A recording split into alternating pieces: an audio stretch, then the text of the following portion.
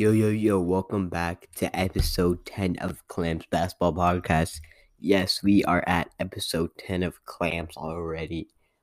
This is really exciting for me. I can't wait to get to, episode 20, 100, 150, all of those guys.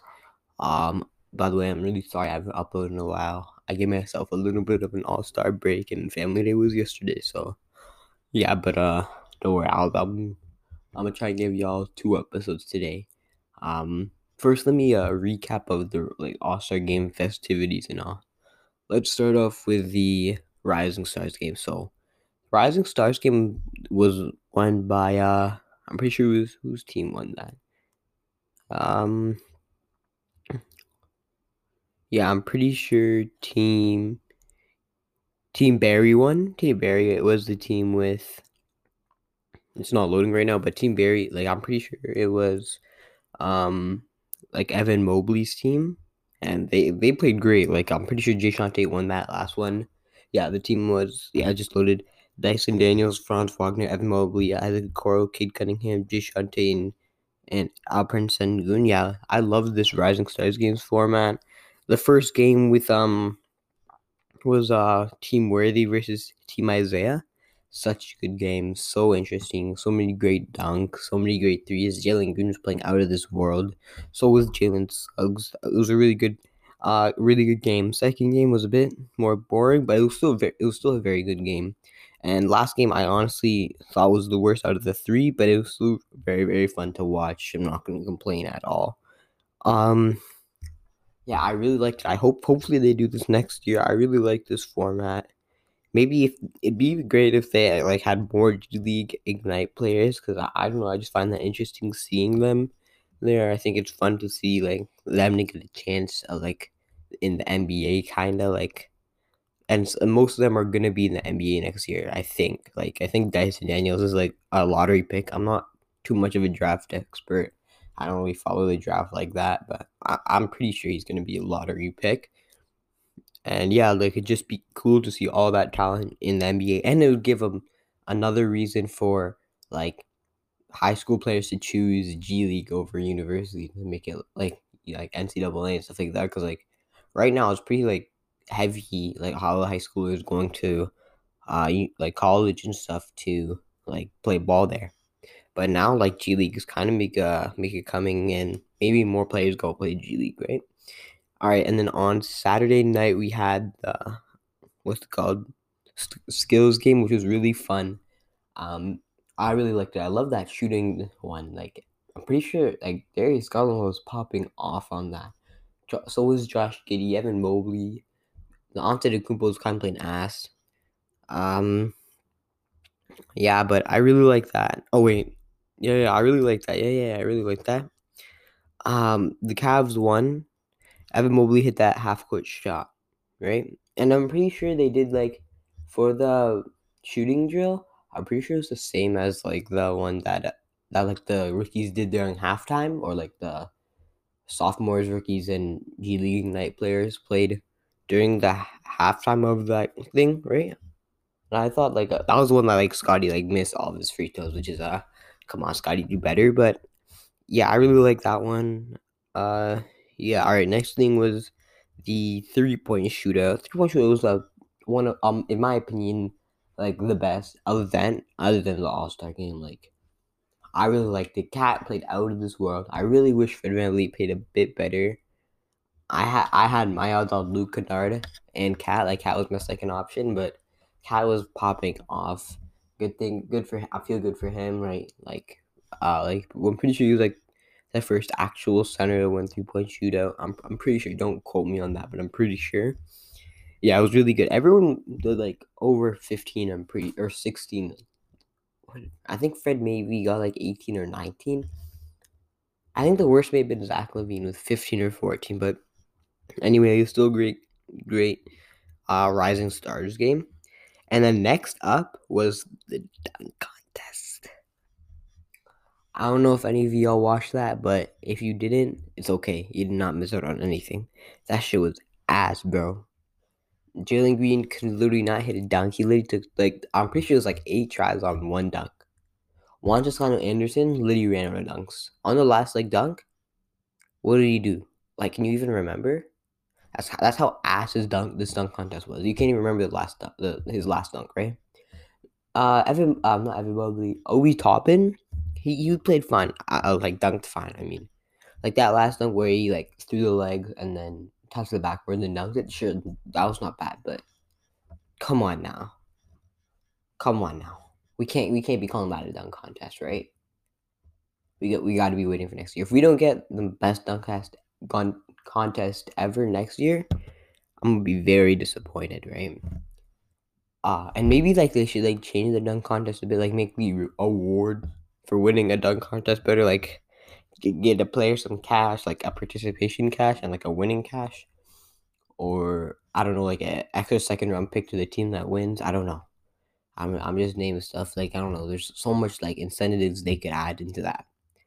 And all right, guys, I was thinking about this. Like I was thinking like, what player could win every single event, like dunk contest, 3-point contest, and skills challenge. And I was like going through rosters and everything, and I saw Anthony Simons. Anthony Simons, I think, is like the perfect candidate for that. He's already won the dunk contest, so like, that's checked off.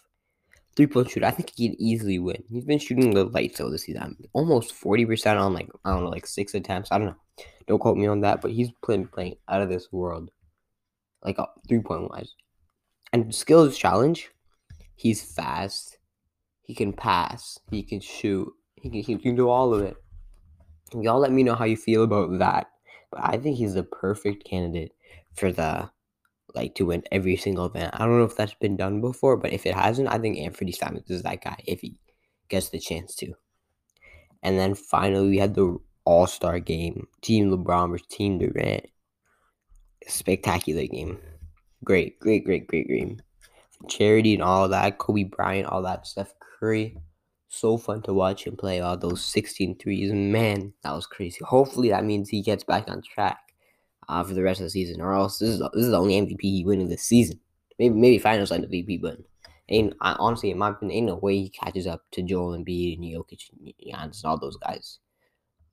In my opinion, but other than that, Joel Embiid played very well. He was my pick for Finals MVP. Him DeMar DeRozan, who played pretty solid. He had 10, 4, and 5. And then my third pick was LeBron James. He had 24, but he shot 11 for 24 and 2 for 11 from 3. So, yeah. And Giannis played great too. 30 and 12. No one's talking about that. And on Durant's side, it was D-Book played good. DeJounte Murray played well. Same with LaMelo Ball, but those guys got extra minutes, bro. But Fred VanVleet, bro, why are you only getting 9 minutes? And were y'all also confused why Chris Paul's like they say he's gonna be out for 1 to 2 months and he just checks in the game? That was weird as fuck, bro. Like why are they like I don't know, but I don't know, maybe he just wanted to play with him. That's so weird. But yeah, Fred VanVleet only got 9 minutes. And he did good in those 9 minutes.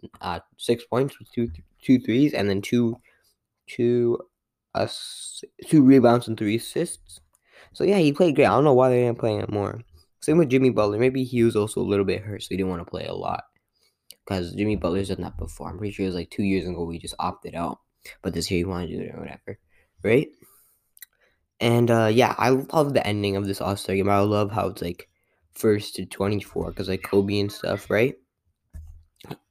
I was also thinking, what if they did like for overtime instead of doing like 5 minutes, like whoever scored more, like regulation. What if they did like first like 15 or 20, 15, 10 or 20 points, right?